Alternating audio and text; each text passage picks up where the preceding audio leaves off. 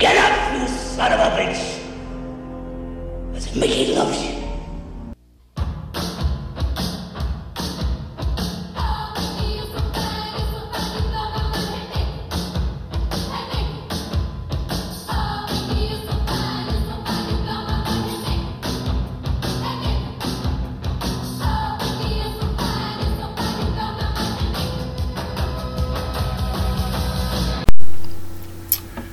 Hey, you were listening to the MMO Radio Movie Show, which stands for Movie Markout. I'm Popcorn Pete, along with my partner in crime, Vinny the Vault. And tonight we're going to talk about a certain actor who's had his ups and downs, a roller coaster in life when it comes to movies. And I think he's very underappreciated for what he can do, especially his early stuff. I mean, some of the early stuff that he did was phenomenal. If he was doing that stuff now, people would be like head over heels. In love with the guy. Yeah. But I mean, back in the day when he was a big superstar, and he was like a heartthrob. Oh yes. For young women. Oh yes. And do you think it's about time we actually mention his name? Sure, why not? We're talking about none other than Mickey Rourke. And Vault, I gotta be honest, I wasn't the biggest Mickey Rourke fan in the world. Well, then you've lost something in your life, and maybe this is what you're missing. It could be. It could be with all these things that are going on in life, and you just don't know what you're missing in life. Maybe it's because you never watched Mickey Rourke films. I mean, I have. I've seen a few of them, but he's got like 85 films under his belt. Well, I'm not 85 years old, and and in fact, I was looking over the list of what he did for films, and there are a few that I didn't even know he was in. And if I told you those titles, you'd probably sit there and go, "Oh, okay, so I've seen one more that he was in." Like, did you know one of the first films he did was 1941, Steven Spielberg's? No. Yeah, it was. What part did he play? I can't remember offhand, but he was definitely in it. He was in it. He was in that, but it was like that was like what 78 or 79, but it was a very small piece. Right. So it's probably it's probably just walked off like a cameo. Right. Yeah. Right. But I mean, but from there, I mean, you've seen him in other films, Angel Heart, A Prayer for the Dying, Pope of Greenwich Village, which is one of my favorites. The Wrestler, which he did later on in his career. I particularly love that movie. Yes. I think... and it's so funny that we talk about that, because we were talking about how his movie career went up and down like a roller coaster, and then he went into boxing. Mm-hmm. And then all of a sudden he makes this wrestling movie, and that was basically his big comeback. That was his Pulp Fiction. Exactly, like John Travolta. Yes, right. That was his Pulp Fiction. Right. Now the biggest thing about his career was that he looked the part of the gangster. That's why in the early films he always played the tough guy. Right. And that was one of the things that you saw, especially in A Prayer for the Dying. You saw him as a IRA militant, but he had that tough guy look to him through the entire film. Right. Through that film, he never got soft. No, he never did. No. He never did. And Eric Roberts was in... A Prayer for the... No. He was in Pope of Greenwich Village. Okay. Bob Hoskins was in Prayer for the Dying. He was the priest. Oh, yes. And he was from Who Framed Roger Rabbit? Yes. Yeah. It portrayed an awesome priest. Oh, yeah. I mean, if you didn't know any better, you'd say that the way he comes across as a real priest. And one of the beauty things about that role was that he played a retired, I believe it was a retired colonel from the British Army. Yes. So he had that militant background. So when you have Rourke's character come and meet him, it's basically, if you step back from what you're doing, you could survive this. Right, but the thing with his role as being the priest, like, one moment he was like, get out of here, and then the next moment he was trying to be his best friend. Mm-hmm. Well, I think part of the thing that was with him trying to get out of there was that he saw Rourke going after his daughter, who was blind. Right. So obviously his daughter can't see the body language that Hoskins sees in what he's literally been living off of for years, watching people's body language. Now, was that actually his daughter, or was it his niece? No, it was I believe it was his daughter. Because for some reason I thought it was his niece. Well, it could have been his but niece. I mean, either way. Either way. But that's one of my favorite films of Rourke. I mean, it's not as high up. It's not as high up as Wrestler. I think Wrestler is the pinnacle of his acting. Absolutely, and we'll talk about that later. But in this movie that we're talking about right now, I mean, he portrayed an Irishman. Put on a great dialect. Yes, and one of the things that I loved about him is he didn't drop the accent. No, never did. Where you see in other films where you have American actors trying to do Irish accents or English accents or whatever kind of accent, and they can't carry it for the entire film. Perfect example, Leonardo DiCaprio in The Departed. Well, I've got a better example, Keanu Reeves in Dracula. There are times during that he's trying to be an Englishman in the 1800s, and he sounds like a surfer dude. Yeah. So, right. Needless to say. But I think with this, I think he was already climbing that ladder of being there. I mean, before this film, he had done, I believe he did Pope of Greenwich Village before he did this. He did, what's the film? Year of the Dragon. Yes. He did that before this. 9.5 Weeks he did before this. But I think we'll get into that. Yeah, but I think those were all steps coming up to this. And from this, it was up further. It's like, we really have to watch what he's doing. But I think from here on, he was making bad choices of movies. I think that's where he was really had problems with his career. That's when the roller coaster went down the hill. Yes. Because, I was like, he was so popular in the 80s. And then all of a sudden, he just kind of like faded away, disappeared. You didn't hear anything from him. He'll do one thing here, one thing there. He'll do little pieces in, I don't even know if they call them direct-to-video now or direct-to-disc. But probably direct-to-disc. Yeah, but he was doing little roles like that. Right. For movies that never hit the theater, but it was just a paycheck.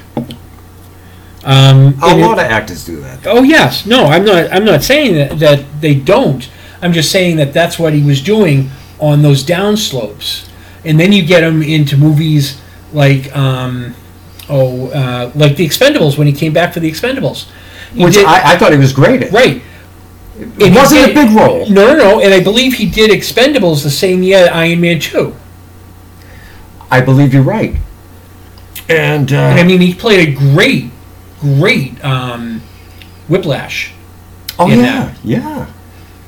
And again, he held the Russian accent the entire time. Right. It didn't break at any point. No. I mean, he's great when it's doing that stuff. But I mean, he was starring with another movie actor who had made a comeback. Yeah. Who? Who was Iron Man? You mean Robert? Oh yeah. Yeah. I mean, look at the career that he had. Yeah. And then he had all these problems and everything, and then he spent some time in jail, And it's so weird that, they would let him come out of jail for a little bit, film some shots, and then bang, he's back in jail. It's like, what the hell? Well, the thing, who does that? Yeah, but the thing now with Downey Jr. is that now that he's no longer Iron Man, it's going to be kind of tough. He's no longer under the contract with Disney, so we'll see what happens. Uh-oh. Well, when you have a contract with Disney, you have to keep to a morals clause. Oh, so God. Now that he's no longer a part of that, we'll see what happens. Did they announce who was going to replace him, or? Oh no, that's not yet. That's not yet. That's down the road. That's Hollywood for you. Yep. No. That's what it is. I mean, they've got to come. They'll have a new Captain America. They'll have a new Iron Man. Thor's now part of Guardians of the Galaxy, I guess. So yeah. So it's going to be that whole thing is going to be kind of interesting to see where that goes in what direction. Right, but what did you think of the Spider-Man revamp? I mean, the newest one? The newest one? I mean, did you think it was better than Sam Raimi's? No, I don't. Okay. But the thing is that Marvel would never go, now that they get the rights back for those characters, they'll never go back to what another company did. Right. It's like Sam Raimi will never do another Spider-Man film because Marvel has it. Tobey Maguire will never be a Spider-Man because Marvel doesn't want him. They picked this kid here, which I can't remember his name, but I mean, did you think he was better than Tobey Maguire? Oh well, yeah, kind of, because he looks like he belongs in high school. Maguire never did. Right. He never looked like he belonged in high school. But I mean, that scene in Spider-Man 3 where he's dancing down the street. Let's get back on topic here. You always want to talk about. I don't think you dislike that scene. I think you love it. No, because I don't. I think this is this is our fifth show, and this is the third time you've brought that up. What, Tobey Maguire? Dancing in Spider-Man 3. No, I didn't. Yes, you have. I haven't. Yes, you have. You have. Let's go back and listen to the show. Well, we'll have to, but we're not going to do it right now. No, we're not going to do it right now, but no. Yep, this is the third time out of 5 shows that you've mentioned it.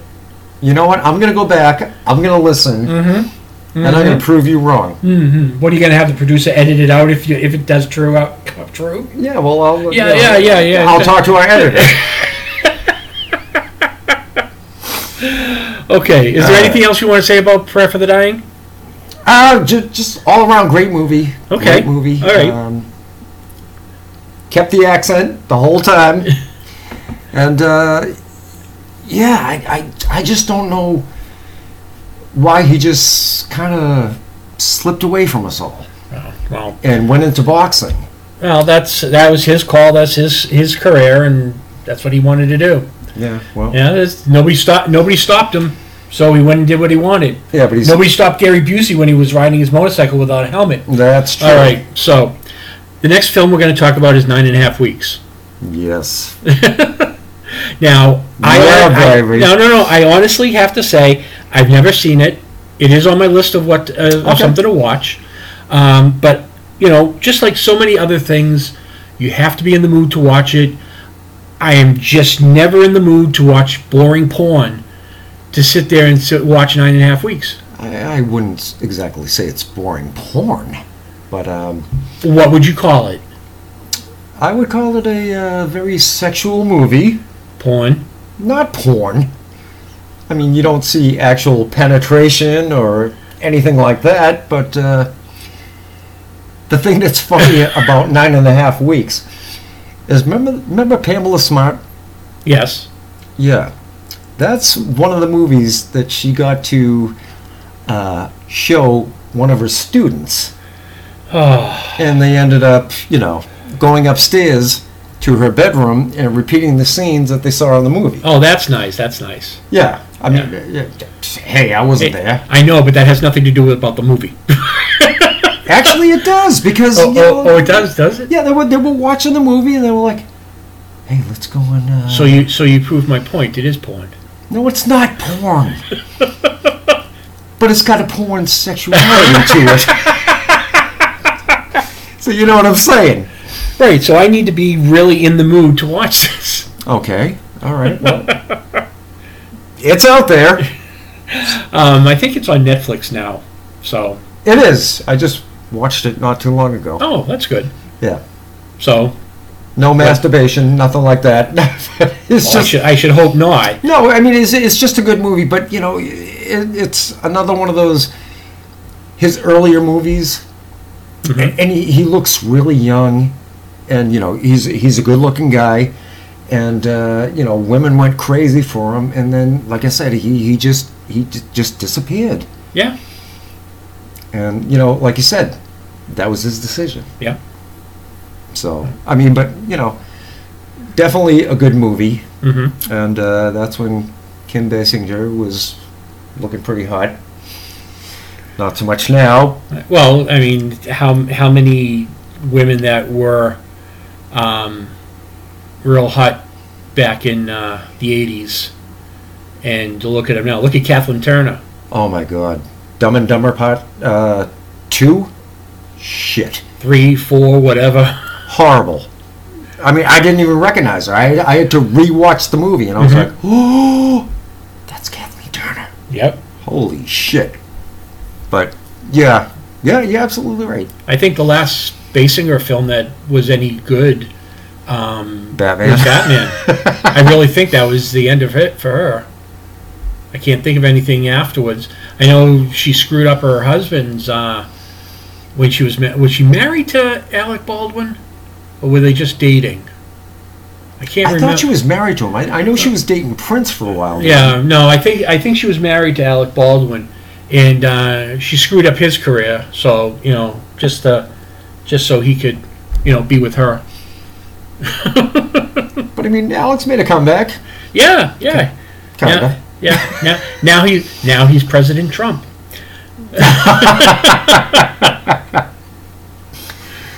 All right, what else you got, bro? Okay, so the next one I want to talk about is Pope of Greenwich Village. And I'm going to be honest to you, and I'm going to be honest to the listeners out there. I've seen bits and pieces of it. Haven't seen the whole thing. Okay. So I cannot honestly give you an opinion of this film. That's okay, because we all know that the only opinion that counts here is mine. So, what... You know what? What? You talk about me repeating shit on the same shows. Yeah. You're always like, oh, I'm right, you're wrong, and fuck you, and true. this, that. Yeah. Yeah. Okay. Fuck off. You know what? Fine. Great. Okay. You like the movie. Oh, I love the movie. Okay, well, talk about it. One of the few gangster films that really isn't a gangster film. No. No, but the thing is when you get through it, you find out the whole thing rolls as him and his cousin are playing gangster from the get-go, and then when they come face to face with a real gangster, it all blows up in their face. And they're like, oh shit. Yeah. We've got Daryl Hannah in this. When she was still hot? Oh yes, again when she was still hot. Eric Roberts. Who looked like a creep. He had that, like an afro, almost. Yeah, but I mean, tell me an early movie of his that he didn't look like a creep. I don't think you can come up with one. I don't think so. No. And considering... Star 80? And considering who his sister is, you think that he'd be a lot better looking. Exactly. You know what? That brings up a great point. Julia Roberts, I mean, beautiful, incredible. She still is. Yes, still is. Yeah. But Eric Roberts was never like... It's like Julia got all the beauty genes and Eric didn't get nothing. Right. It's kind of like twins. Yeah, true. And who's the gangster in this? Oh, Burt Young, who everybody knows from Rocky as Paulie. Yep. He plays a great gangster in this. And they call him Bedbug because he's just crazy as shit, and he can't stand the name. but everybody still uses it. And when they get down to the point where the gangsters corner Eric Roberts and they take his thumb as payment for robbing him, it's like, whoa, that's they don't show it, but just the look on Robert's face, you can tell he's in agony. Right. And then later on, when he's got the bandage and he's got his hand all bandaged up and everything, it's tear jerking watching him. He's like high up on the meds, and then of course all the adrenaline is running in his body too. And then at one point he's just talking straight. He's just just acting crazy. And then all of a sudden he just looks at his hand and realizes the thumb's gone, and he just breaks down. Right. And it's like your heart gets torn watching him just break down over that. Because, I mean, obviously he didn't want to accept that fact. Yeah, no, not at all. But, in the title the title itself doesn't get used until the very end of the film, where Rourke says that he's the Pope of Greenwich Village. Yes. So when he's talking to Bedbug. Yeah, Bedbug. The thing is I love the nickname because it ranks right up there with Bugsy, because that was supposedly why Bugsy got the nickname, because he was crazy, and that's why they called him Bugsy. I didn't know that. Yeah, I didn't know that. But Warren Beatty sort of like smoothed that over. No. Do you think he smoothed it over, or do you think he fucked it up? Depends on how you look at the film. When we get around to gangster films and things like that, we'll talk more in depth about good and bad films. Okay. But right. Because there's a lot of good ones out there that people don't see or don't even know of. Yeah, and there are a lot of actually in every category of film. There are lots of films out there that people do not know about, and there are films that are great that should be seen. And you never heard of them. Yes. Exactly. Because either I've never heard of them, or nobody's ever mentioned them to me, or something like that. And that's a big part of why we do this show, is to throw out information out there for people to realize. It's like people may never have known about A Prayer for the Dying, or 9.5 Weeks, or Pope of Greenwich Village, because they were early films. And you just, people say Mickey Rourke, is like, oh geez, I don't like anything of his, but have you given it a chance? Right. I mean, and A Prayer for the Dying, you were actually the one that lent me this movie. Yeah. And I was like, all right, I'll give it a shot. And I checked it out, and very good movie. Yeah. Very, very good movie. Yeah. I think Pope of Greenwich Village is up there with Prayer for the Dying, because I think it's just him carrying the story. You've got all the other characters coming and going, but it's basically his story straight down the road. Right. And I think he does a great job of carrying it all the way from beginning to end. And you got his creepy cousin there, Eric Roberts. Yes. Who likes to steal from the places he works in. Yeah. Which I thought was hilarious when they fired him, and it was basically like, well, what are we gonna do? And he whips out 2 bottles of champagne from his jacket and goes, "We're gonna celebrate." And it's like, what the fuck? Yeah, it's like, you scumbag. This is why we just got fired. Yeah, it's like, are you happy now? Yeah, exactly. Jesus, tap dancing Christ. Oh. All right, so let's talk about The Wrestler. All right, let's talk about The Wrestler. This was Mickey Rourke's big comeback movie. Mm-hmm. Yes. This is when, he really wasn't doing anything. I mean, he did a few things here and there. Right. But then he got his role in The Wrestler. And then all of a sudden, The Wrestler hit so close to home. Mm-hmm. With not only the audience, but Volt, you're a wrestling fan, right? Somewhat, yeah. Yeah, somewhat. But, it hit home with the wrestlers in the WWE, WCW, ECW, whatever the organization may be, Right. it hit home with them because they could relate Right. to what was going on. And the funny thing about the movie is that Mickey Rourke plays this wrestler who is pretty much washed up. Mm-hmm. And then all of a sudden, he's trying to make a comeback, and he's trying to get his life together. Right. He wants to get a girlfriend. He wants his daughter in his life. He wants all these things, but nothing just ever seems to pan out. And he wasn't the big superstar that he was in the 80s. Right. Because that he was basically a huge star in the 80s, and then all of a sudden, hey, here he is now, and he's not as big as he used to be. Right. So he's working the independents, and he's going from town to town, and basically getting paid shit. Mm-hmm. But he did it to survive. Right. Yeah. Exactly. And it was a very hard-hitting movie, and if anybody hasn't seen it out there, I mean, definitely check it out.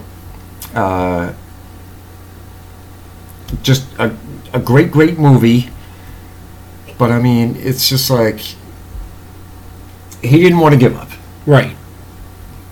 Almost kind of like a Rocky movie. Yeah. But the thing is you had a better response from the industry, from the wrestling industry, about the wrestler than Stallone got with Rocky from the boxing industry. Right. Because they couldn't stand Rocky because it was basically, just all candy, all made up. Right. Where this one was more realistic, and yet, if non-boxers watch Rocky, which most of us are, we're non-boxers, we accepted that this is realism. It feels real. Realistic, yeah. So it's on the same level as the wrestler, but the industries just didn't take them the same way. Right. And it was just weird because Rocky was such a kind of like a big budget film back in the day. No, it was an independent. That you'd probably check the. But it made a shit ton of money. Oh yeah, but part of the reason why it made so much money is because Stallone, who did 3 jobs on the film, and only got paid for one. I mean, that's where you save money. Which is bullshit. But. Yeah, but with the wrestler, I think is Rourke's best film. Out of all the other things that he's done, this is his best film. Right. And this was his big comeback. Excuse me. After the roller coaster ride, and then all of a sudden he's coming back. Mm-hmm. He makes a wrestler, and he knocked it out of the park. Right. Yes. Absolutely. Yeah. No, I can't say enough about watching this film. I love it.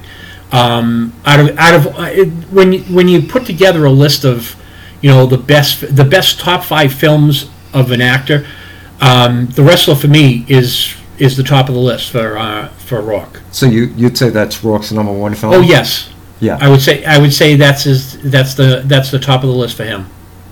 And actually, it got him a spot at one of the WrestleManias. Yeah. I mean, he also he was nominated for I believe he won the Golden Globe. I think he did. He won the BAFTA. And wasn't he nominated in the Oscars? He was nominated in the Oscars, but he didn't win. But he won the Golden Globe and he won a BAFTA. But but I think that, like I said, I think that's the pinnacle of his career was with that. Well, he got something out of the deal. I mean, great movie. What else we got here, brother?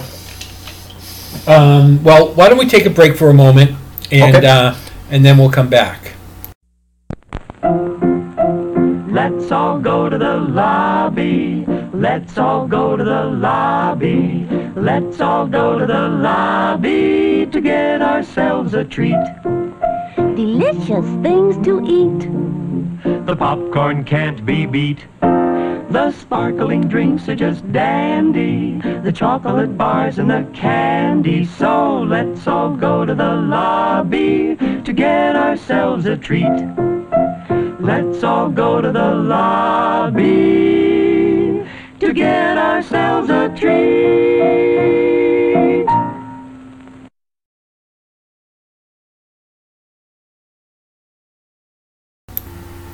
And we're back. All right. The last film we're going to talk about is Angel Heart. And I'll be honest with you, never seen it. You've never seen Angel Heart? Never seen it. Wow. And considering it's such a under the radar horror film, I figured you of all people would have seen that. I've never seen it. Wow. Sorry. Well, obviously it stars Mickey Rourke and Obviously. Robert De Niro, who through most of the film you don't realize that he's the devil. You get little bits and pieces along the way to figure it out. See, now you just told me you fucked up the whole film for Oh, me. come on. You just fucked it all up for me. You just said Mickey Rourke isn't a great actor, that you don't really watch a lot of his stuff. I didn't say he wasn't a great actor. I'm just saying I haven't watched a lot of his movies. But now you're telling me he's in this movie with Robert De Niro, and Robert De Niro's the devil, and shit. Spoiler alert. How's that? Or am I a little too late with that? Yeah, a little too late. All right. This is also the movie that Lisa Bonet. Asshole. Go ahead. Lisa Bonet was in. This is the one that lost her job on the Cosby Show. Oh, because she got naked, right? Yes. Yeah. Yes. Yeah. And Bill Cosby, who had a thing about having young women being naked. At least not with him. Let's not even go with Bill Cosby. But he fired her because of this film. Well, maybe he should have fired himself. Yeah, it's true. Jesus. But yeah, no. This is those were the three main actors, and it was really good. I really like it. Actually, if I had top 5, like I said before, of Mickey Rourke's films, this would be number 2. This is how good he does a job in this film. Like I said, I'm surprised that it never came up on your radar. You know what? Now that you're talking about it, I mean, I think I've seen maybe parts of that movie, because I remember, the Cosby Kid getting naked, and all that. But other than that, I don't remember Mickey Rourke or Robert De Niro. Oh, because the thing is her part is, compared to what the other two are doing throughout the movie, her part's very small. But she still gets naked. Oh yeah. Well, that's 2 or 3 times. That's the part I remember.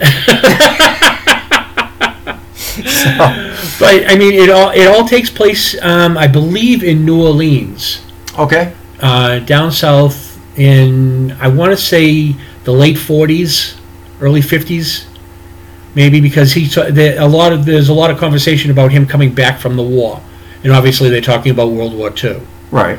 So I'm saying that it's in. They probably say in the movie when it is, but if I remember correctly, it's like around the late 40s, early 50s. So who'd she get naked with? Mickey Rourke.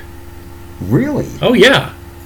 Mickey Rourke's a dirty bastard. Yeah, he gets naked with a lot of people. I think between him and Richard Gere, I think they get the most pussy. Most pussy on screen.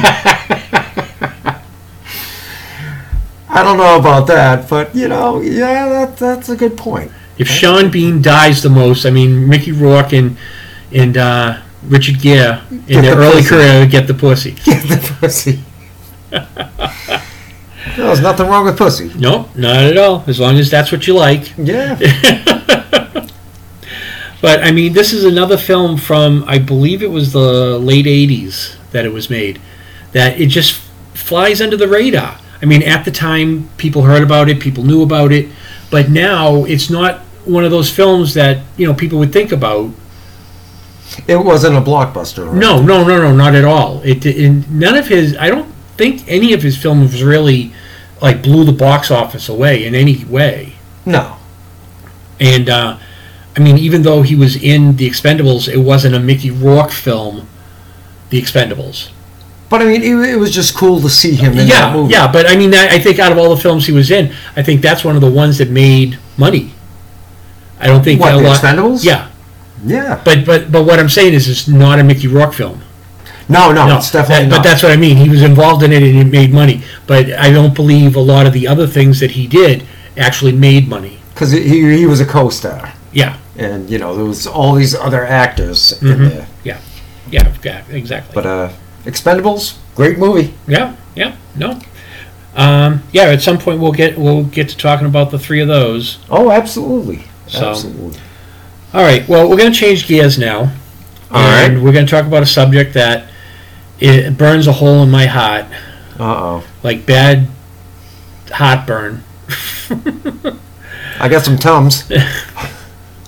Well, I'm gonna have to actually borrow a couple of those. Okay. So what we're going to talk about is reboots and remakes. Oh no.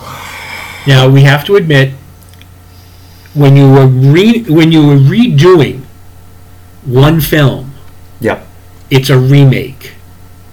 Absolutely. Okay. When you're trying to redo a series of films, that I could understand being a reboot. Right. Okay. You cannot do a reboot if it's a one single movie and it's like, okay, wow, look at that, it's great. No, the original was great. There's no reason to redo this. Yeah, why fuck it up? I swear to God, you could probably find more failed remakes than there are successes. Yeah. I mean, you ain't kidding. I mean, the worst of the worst is Psycho with Vince Vaughn. Hated it. And it's just horrible that they take a classic like Psycho and redo it. I mean, what's the point? Exactly, and it's almost word for word. It's almost scene for scene, actually. Yeah. The way it was shot and everything. I mean, I understand what they were trying to do, but they were trying to, recreate something that was already perfect. And now since we're talking about Alfred Hitchcock, now they're talking about remaking The Birds. Oh, fuck off! Really? Yeah. I know there was talk at one point that they wanted to remake The Breakfast Club, which wouldn't work. No. Yeah, it wouldn't, because the attitude of kids nowadays isn't the attitude of the kids in the 80s. It doesn't work like that. But I mean, with The Birds, it'd probably all just be CGI. Yeah. And everything, and it might work, it might not. But I mean, the actors and actresses back then, it just seemed like it was so much more believable. Mm-hmm. Yes, exactly. One of the other remakes that wasn't that great was The Mechanic with Jason Statham. Oh, he's trying to replace Charles Bronson. Charles Bronson, yes. Fuck, no. And the way the ending of that movie was spoon-fed to the audience, which I couldn't understand why they even did that to begin with. I mean, at the end of the original Mechanic, Bronson is dead. Yeah. He's dead. So at the end of the remake, they do the same thing. They kill off Statham. Right. Beautiful. But they go back and show you how he got away from the explosion and lived. It's like, why did you do that? That ruined a decent film. I'm not saying it was a great film. It was a decent film. But it was one of those cliffhanger things that you used to go to the theaters to see all those years ago. Exactly. But and the thing is if they left it at that the truck exploded, that he was there, you could have left it like that and still did the sequel. Because you could have then taken that little piece of him rolling away, and you could have shown that in the second film. Yeah. That was a security film that the police still had, but they didn't want to release it to the public. You could have still saved it like that. But I mean, it's like, why touch something? And, you know, why fuck with it? There's no reason to go back and remake sequels. Remake films themselves. I understand that Scarface is a remake, but it's a different kind of film. It has nothing to do other than the character and the title. And the title. In the basic situation. That's it. They took it, modernized it, and redid the entire thing. You can't even tell that it's the same story. No, you can't. But that would work. That's fine, and it worked there. Yeah. But you can't do it. Look what they did to Karate Kid. Not to say that the original Karate Kid was, Gone with the Wind, but no, it was a great film. Though. Yeah, but it didn't need to be remade. And when they remade it, they screwed it all up. I like Jackie Chan. I like Jackie Chan as well, but this movie just doesn't do it. No. And I mean, they were going to use that to reboot the series and go on. It didn't work. But that's the thing with a lot of these reboots or remakes. I don't know if they're actually trying to continue the saga or whatever. Well, I mean, they rebooted Nightmare on Elm Street and Friday the 13th. Sucked. Right, but those were reboots. They were trying to reboot the entire series so they can go on and make new movies. Right. But they both fell short. Now they're looking to remake Friday the 13th again. And Nightmare on Elm Street, I heard. I haven't heard that, but I knew about Friday the 13th. But I mean, it's just like, you know what, why even bother? I don't understand. They just don't have any brains. Apparently not. I don't understand why they have to go into the old stuff. And it's like, well, we have nothing else better to do. Let's spin the wheel and see what movie comes up, and we'll remake that film. Well, and if it comes up as a series, more gold for us. Well, that's because I think Hollywood's running out of ideas. I don't think they're running out of ideas. I think they just don't want to try. I mean, look at what they've done with the Marvel Universe. Yep. In the comic books. They finally realized that all these comic books that had been around for decades can now be used to make movies. And make us money. Yes. Exactly. So why can't they do something like that instead of remaking, they remade Night of the Creeps and turned it into Slither. And you know what? I liked Night of the Creeps much better than I liked Slither. I've never seen Slither. But I love Night of the Creeps. Night of the Creeps is a great movie. Yeah. I mean, it's just underrated, low-budget horror movie, but, I mean, it was fun. Yes. And then you watch Slither and you're like, okay, you just remade this movie, but you fucked it up in the process. Mm-hmm.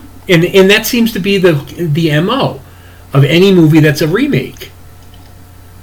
From Hollywood film, I want to say like the past 20, 25 years. Yeah. Most remakes or most reboots that they try to do fall short. I mean, look at The Omen. Oh my God. That sucked. I thought when they got to Omen 4, I thought they had a nice twist to that film that they could have built on from there. And turned it around to something else. And it would have been, it could have gone to Omen 5, 6, whatever, right. From there. But what they did with this, what was it, the Omen 666 or something like that? Something stupid like that. Yeah. They tried to redo the entire thing, but there was no atmosphere. No, that was the biggest thing about the original Omen. It actually had atmosphere. It made you feel creeped out watching it. But watching the story, you didn't buy it. You weren't into it. Yes. Another example, the remake of Carrie. Oh my God! Holy shit! That was horrendous. That was horrendous. It was bad. And the worst part about it is that when you end up making good films like that, the original Carrie was a great film. Oh, awesome movie. When you go to remake a film like that, you're drawn to try to stay as close to the original story as possible. Right. But you don't want to stay right on top of it. Right. I mean, you want a little twist and changes here. Yeah, and especially since that was done in the 70s, and now we're looking at, when was it done, in the early 2000s? Yeah. Oh my so, God. you could update the story and everything. You could do a lot more with it. But they didn't decide to do it that way. It just amazes me the mentality that it takes to do some of these things. I don't know if you ever saw the movie The Player. The Player, no. No. Okay. At the beginning of the movie, they talk. They do this long shot, and it actually starts at one doorway, and it follows people around the parking lot and everything. And it's just one shot, no cuts. It just goes from here, and it comes back. Okay. Okay. When it comes back to the office of one of the producers, and he's listening to the people in there that are pitching new stories, right? Right. What they're doing, it shows how much mentality that is in Hollywood. What they're doing is they're pitching combination ideas. They would I know this isn't one of them, but they have like, well, it'd be like Mad Max, but with The Graduate. Which, when you think about it, that's what some of these movies are now. These crazy ideas. It's like, we're gonna shoot it like Ferris Bueller's Day Off, but it's gonna be Psycho. Yeah. I mean, that's what they do. That's what they do nowadays. And now that I just said that was American Psycho, because it was shot in the way that Ferris Bueller would talk to the camera, which I wasn't a fan of. But I've seen it. But there's another one, which happens a lot. That book for American Psycho, compared to the movie, the book is like 100 times better than the movie. As they usually are. Yeah. And unfortunately, there's a lot of things in different movies, like especially if you read the book before you see the movie that it's based on.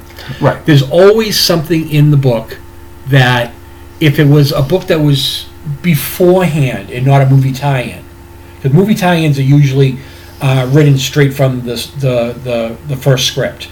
Mm-hmm. So you'll find things in those books that weren't shot, or they were shot and they cut that out because it didn't work, but it's still in the book. Right. Okay. When you have books that have been out on the market for years, months, whatever, there's always something in there that they just can't shoot. That was one of the things about for one reason or another. That was one of the big things about why they thought the Star Trek animated series would work on television, because there was so many things that they could do in animation that you just couldn't do live action. but think about it. All the aliens in Star Trek had to be humanoid. You had to do them 2 legs, 2 arms, and a head. There was no way you could do it. Makeup, and that's about it. But in animation, you do 8 arms and a plantish head. All these different things. And you could actually do that with some of these movies. And there's always something that, well, now you just use CGI, but there's always something that's left out of the book. Right. My perfect example of that is when they did 2010, the sequel to 2001: A Space Odyssey. Okay? Yeah. All right. I read the book when the book first came out, and there's a spot in the book when David Bowman's spirit comes out, and he actually flies through Jupiter, and he actually narrates how he's going through the different layers of gases, and that in each layer there are life forms that live in those layers of gases, but because they can't go into another layer, they have no idea that there's anything else alive. Okay? Gotcha. Which is a great concept. It is. That you could actually you could do that and have the spirit just going through. But when he gets to the core of Jupiter, okay, the core of Jupiter is a diamond, a solid diamond the size of Earth. Mm-hmm. Now, when I read that, it's just like, wow, that I can't imagine seeing something like that. So when I heard that they were making the film, I thought, oh my God, that would be something great up on the screen. Watch him going through layer after layer after layer, down to the core. Has nothing in the film. That's movie making for you. Yeah, but if they ever, not that I'm asking them to remake 2010 or even 2001. No. Don't touch it. No, but if they did, I would love to see that scene put in, because I think that would be a phenomenal scene. All right, I got a question for you. Okay, go ahead. A remake of a classic horror movie. Okay. We've already talked about a few. All right. Rob Zombie's Halloween. Oh my God. What did you think of it?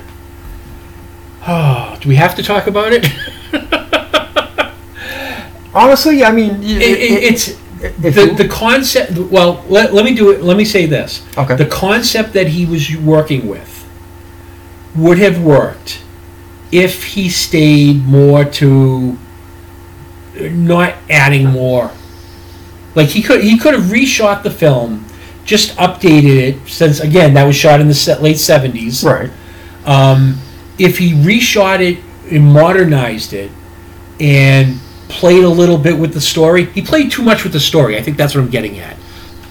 He made too many changes, made too many added information. I mean, when he got to the second film and it turned out that he had another sister. Well, we won't even talk about Halloween 2. Yeah, but I mean but again, that's another remake, which sucked ass, and we're not even going to talk about. Well, that. I mean, but that's the thing. It's sucked more than the first one, which Right. most sequels do, anyways. But excuse me. But I mean, did you honestly think that Rob Zombie's version sucked? I mean, he got into more depth of how Michael Myers became Michael Myers. Yeah, And, he changed a few things here and there, and I thought that was cool. But the whole movie just... Yeah, see, I think he made too many changes. I mean, yeah, you want to make some, but he was making too many. Okay. He was just making too many. And then when he got to do the sequel, he just perpetuated that. Not only did he make more, not only did he carry on those changes, but he made even more. Yeah, which drew you further into the bog.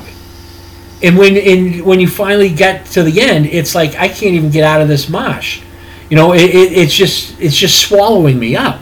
But I mean, there was some scenes in Halloween 2 with the mother, and those scenes when, she's like almost like a ghost and everything. Yeah. It was just like, I was like, what is this shit? Yeah. It was like, it didn't make any sense. And Michael Myers was walking around, he's all homeless and shit. Mm-hmm. I was just like, you know what? You lost me. Yeah. I was like, bye. It was, again, another one of those movies that I waited for it to come out on disc before I actually watched it.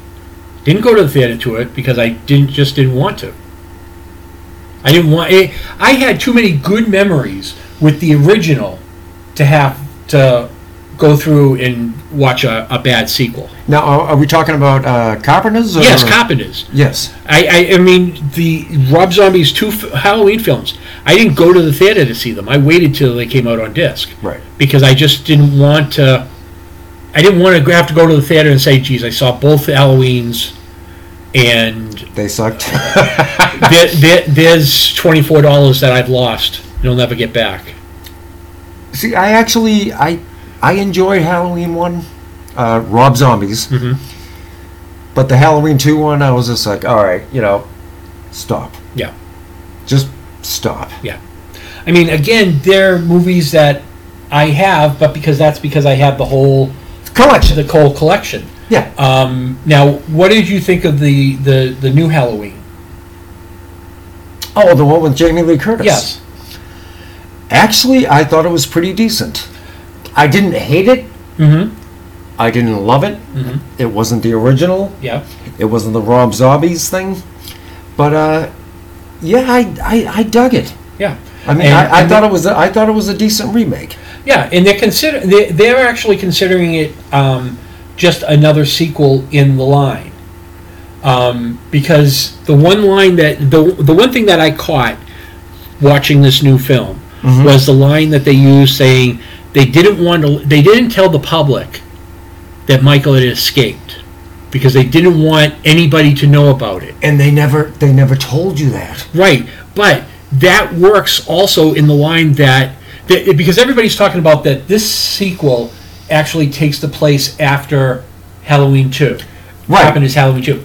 And they get rid of all the other sequels. Right, but with that one line saying that we're not telling the public because we never have when he escapes. So that says all the other sequels are still active because we never told the public that he escaped.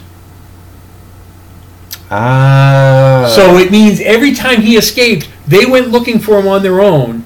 Probably anybody that died, they attributed it to somebody else or what, but they never said about anything about Michael being gone.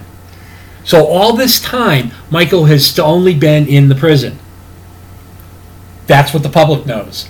But we know that he's been escaping and been doing all this shit periodically. Right. So you can look at it either way. This is either the third film in the original Halloween, or it would be, I think, the 9th or the 10th, depending on how you want to look at it. Right. But I mean, I think the way they went into making this was the direct sequel from the 1978 movie. And, but here's the thing that was confusing to me. They never explained how Michael Myers was recaptured. Right. Which happens he was recaptured at the end of the last film. That's what I'm saying. Because they don't you're Joe Q. Public, okay? You're just living in Bloomfield or whatever. I'm Popcorn Pete. Who are you? Listen to what I'm saying. Okay. You're the public in this movie. So okay? I'm Popcorn Public. We're not telling you that Michael has escaped. Okay. All right? So as far as you know, he's still in prison. So when we capture him at the end of film 6, we put him back in prison. You're not the wiser. Okay, but I mean, there's been a lot of stupid shit that's happened in the Halloween movies, like Jamie Lee Curtis died, and Michael Myers got his head chopped off. Just stupid shit. Yeah, what happened to Jason? Don't let me start. Yeah, but look at Jason. Jason was the perfect kind of character for a horror series to just keep going and going and going. You don't have to explain anything about Jason. Everybody wants to know the backstory. We learned the backstory about Freddy Krueger in the remake. Was that very helpful? No. That sucked ass. So, do we need to explain what these psychotic killers came from or what their backstory is? We really don't need the backstory. No, we don't. No, and I think that actually helps the storyline if you don't know the backstory. Because it makes you more curious. Yeah. So when the public starts screaming, we want to know where it comes from, don't listen to them. You're going to make something that's going to be crap. So why go through all that? But I mean, here's the thing. I mean, when you have a successful movie. Yes. And then you make all this money off it. Yes. I mean, even if you don't think the movie's going to make that much money. Right, yeah. All of a sudden, it makes all this money, and the theaters say, hey, let's make another movie. Right, that's great, but let's not remake it. Let's just do a sequel. And sometimes the sequels don't even work out. No, but obviously most sequels make money. Well, because what did we go up to? We went up to 12 or 13 Friday the 13th? 12? I think it's 12. Yeah. I mean, obviously each one was making money to make the next one. Yeah. Same thing with Freddy Krueger. I mean, a lot of them was shit. Yes, but it still made money because people go on that opening weekend and say, I got to see this. I want to see this. Right. And then it makes the money in the first 2 weeks. I mean, how long does a movie stay in the theater now? 3-4 weeks now? if that. And because the industry is learning, the studios are learning that the money now is in the home theaters. If I like the movie, I'm going to go in. If I like the actors, if I like the director, if I'm really interested, and I can't afford to go to the theater. Consider what is it, $40 now per person for tickets? Pretty much, including popcorn. Yeah, I mean, I'll wait for it to come out on disc where it's under 20. Right. And I'll watch it that way. And I'll watch it on my big screen television, relaxing in my recliner. And the best thing is when I want something to eat, it's not going to cost me extra. True. And if I have to go to the bathroom, I can stop and pause the movie so I don't miss anything. This is true. One of the things that I've noticed on a few of the last movies that I purchased, which I don't know if it's something that's industry wide or if it's something new just with a few that I've had, there are no trailers at the beginning of the movies. What, on the DVDs? On the DVDs or the Blu-rays. There are some. Well, but that's what I mean. I don't know if it's something the industry is starting to do, because I remember when every single video cassette or every single DVD had at least 2 or 3 movies that they were advertising. Like 5 or 6, and you're like, oh, come on, let's get to the movie. Yeah. But, I mean, the last 2 or 3 that I picked up didn't have any. So I was just curious if that was just something that they were like sliding into. So it just went straight to the video? Yeah, it was just, a couple of things here and there, the copyright thing. Yeah. And then it goes into the movie. And it's like, what's the hell? What's wrong with this? I'll tell you a small story, okay, about trailers. Small story. A small story, okay. I owned the disc, the DVD disc for Die Hard. Yep. Okay, and I owned the video cassette before that. Okay. And the video cassette had more trailers? No. What they did was, instead of making the DVD better than the video cassette, it was almost like a direct transfer. Okay, everything that was on the DVD on the video cassette, they moved to the DVD. Okay, even the trailers. Okay, they were the same 2 or 3 trailers that were on the video cassette were on the DVD. Okay, now a friend of mine wanted to borrow Die Hard. I said, sure, no problem. Pulled it out. He borrowed it. Yeah. Okay. A couple weeks later, he returns it, and he said, you know what? There's a trailer for a gangster film at the beginning of this movie. I can't remember the name of it. I said, oh, that's Miller's Crossing. And he just looked at me and goes, how the fuck did you know that was Miller's Crossing on there? I said, well, I'll tell you. I said, listen. And I told him the story about having it a direct transfer. That they moved the same trailers over to the DVD. Right. And I told him, I said, I've watched it so many times, and I love Miller's Crossing. I own it. I said, I watched it so many times. I knew what the trailers were. So when you said that it was the trailer at the beginning and it was gangster, I said, oh yeah, that's Miller's Crossing. He thought it was the most amazing thing of memory that he'd ever seen. Because that's all it was. He just said it was at the beginning of this movie. Now, how many times do you remember the trailers at the beginning of the films? Unless it's like a Star Wars trailer or something like that. But could you remember which trailer it was on which movie? Oh, fuck no. Yeah, see, that's the thing that he was saying. It's like, how can you know that? It's like, it's just me. Okay, I got another one for you. Okay.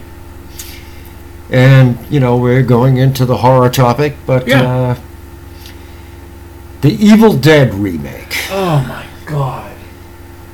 Again, if they left it alone at one point at the ending, they could have survived with a decent film. But here's the thing. But they take it one step further. But, here's the thing. I actually dug the movie. Yeah. Until I get to the halfway point. Yep. And then just at the end, the whole thing fell apart. Yes. And I was like, oh, what the fuck? Now the only horror remakes that I've seen that have done real well was when Hammer Studios remade the old classics. When they redid Frankenstein, they redid Dracula, they redid The Mummy. They did it right. I think that's what modern cinema now is missing out on. What Hammer did to those original stories. Because, it's a remake of a story we've already seen. Yeah, we already know. But they twisted it just enough that it worked.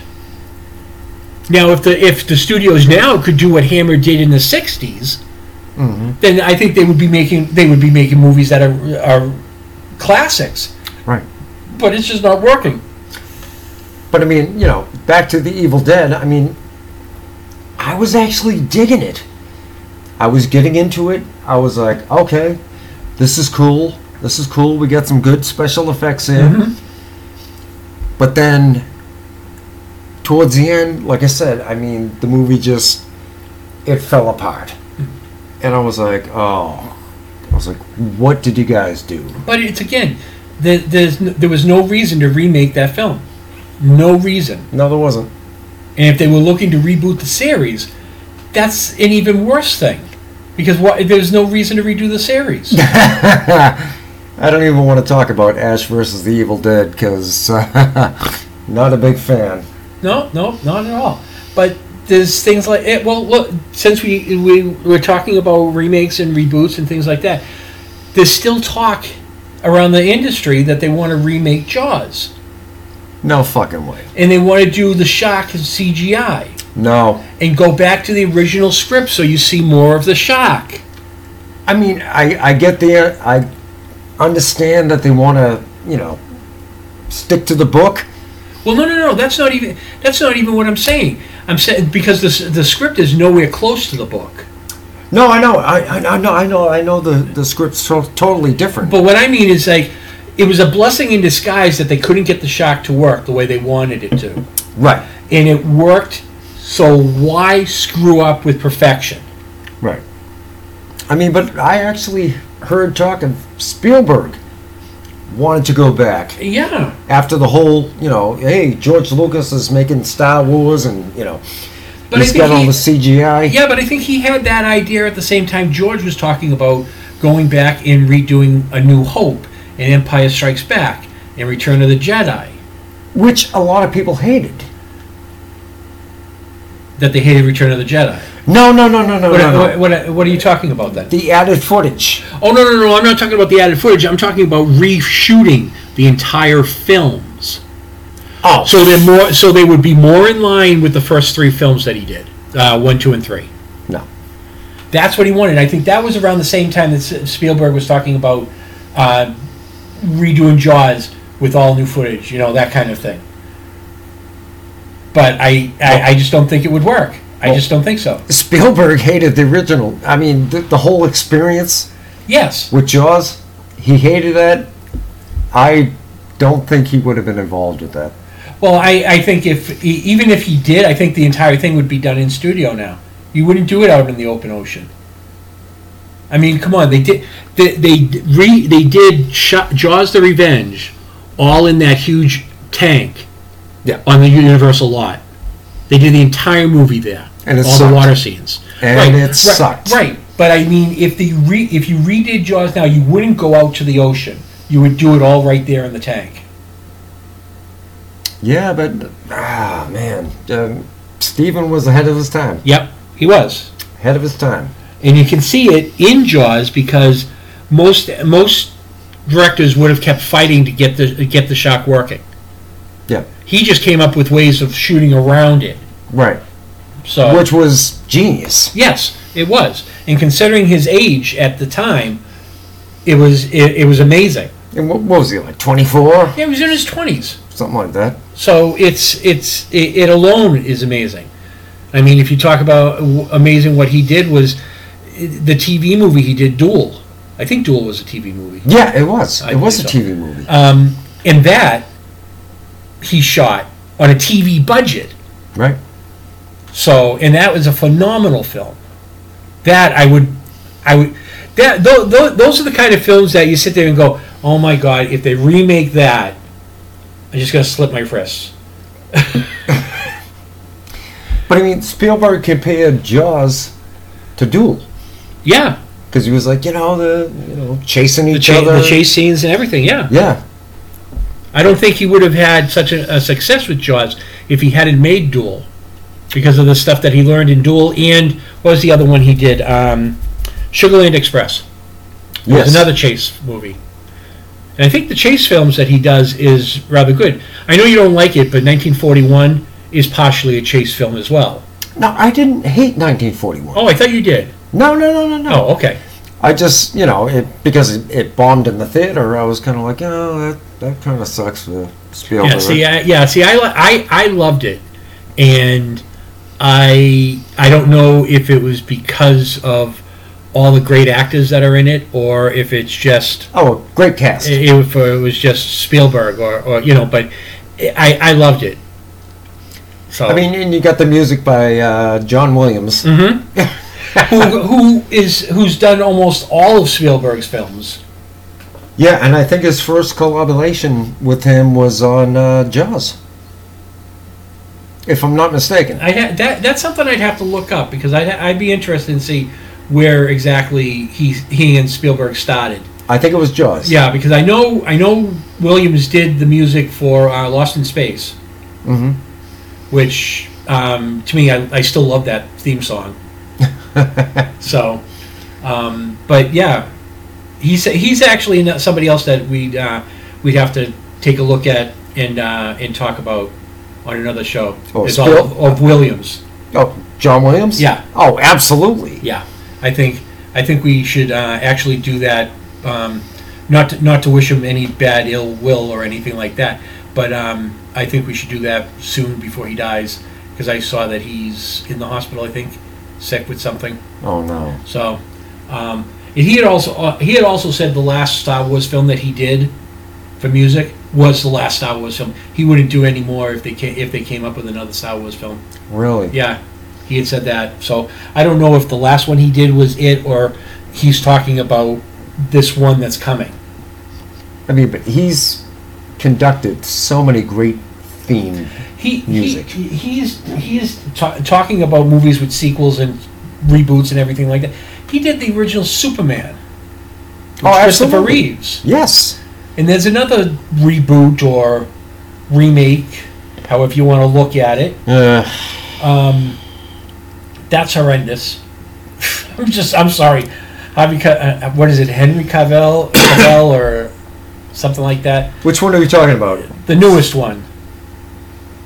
Not the Superman Returns. No.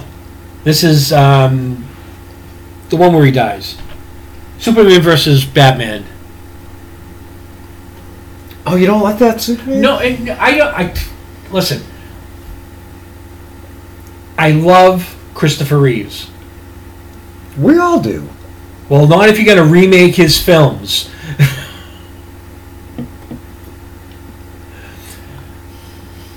Now, I want to talk about one film. Okay, that I keep hearing that they're going to remake, and I think it's a bad idea. Okay. Escape from New York. No fucking way. Yep. No. I heard that they wanted to remake that because obviously the two. Well, directly it only had one sequel, Escape from L.A., which wasn't exactly great. No, it wasn't. But the third film that was supposed to be we've talked about this before. Yeah, Escape from Earth. Escape to Earth, because that's where Lockout is. Supposedly Lockout, which I can't remember the actor who it was that was in that. That was supposed to be Escape to Earth. Because if you watch that and you just visualize the main actor with an eye patch, mm-hmm. It's Snake Plissken. I don't know if that would have worked. Well, what do you mean? I don't know if the whole thing would have worked. That's the thing. I think that what it was that was the script for Escape to Earth, and when it had been kicking around. So because Carpenter didn't want to do it, and Kurt Russell didn't want to do it because Kurt Russell wouldn't do an escape movie unless Carpenter was attached. They rewrote some of it for the main character and then gave it a new title. Well, what I heard was, Kurt Russell didn't like to do sequels, but he did Escape from L.A. as a favor to John Carpenter. Right. And then, I guess, the rumors here. Which are always great. Yeah, they're always great. But, I heard John Carpenter was like, everybody was asking me for all these years to bring back Snake Plissken. I finally bring him back. And nobody went to the theater to see it. Right. So that's why they didn't do it. Right, yeah. But what I think was interesting was that the script had been kicking around, and they they changed it, but they didn't change it enough because I didn't go to the theater to see it, and when I first watched it, I'm sitting there going, geez, this seems like I've seen this character before. And I looked it up, and it was like, no, this is the only film, with this character and everything. So I started thinking about it and remembered the conversation we had about Escape to Earth. And I'm sitting there going, you know what? When the next time I watched it, I visualized Kurt Russell in that role. Okay. And it was like, it works. This is Escape to Earth. And I actually had a couple of other people who had seen it. I said, now when you watch it again, keep Kurt Russell in mind when you're watching that main character. And both people came back and said, you're right. If you could have changed the name to Snake Plissken and it would have gone across. It was just another escape film. Oh yeah. You were telling me about that. I've never seen it. Yeah. So I think that's one of the ones that you should take a look at. I'll definitely check it out. I think that'd be good. There was one other remake that I wanted to mention. Oh, actually, we were talking about it today. Okay. I had caught wind that they wanted to remake 2 Humphrey Bogart films. Oh God! So now they're going way back. Okay, they want to remake and update it to current times. They want to redo Casablanca. See, that's the reaction I had. It's No way. What in the world are you thinking? All Why? Right? I don't understand. Why? Why don't I understand? No. I'm not saying why do you not understand. No, I know. I understand. I'm on the same page as you, but what the fuck, man? Really? Yep. They want to remake Casablanca and update it. The other Bogart film that they want to remake, which would be an instance that I would actually storm Hollywood and try to stop the production. They want to redo The Maltese Falcon. No. Yes. No. Can you believe that? What the fuck? Why? Because this is what we were discussing, that Hollywood has no new ideas. Exactly. But the thing is that if they tried a little harder to look.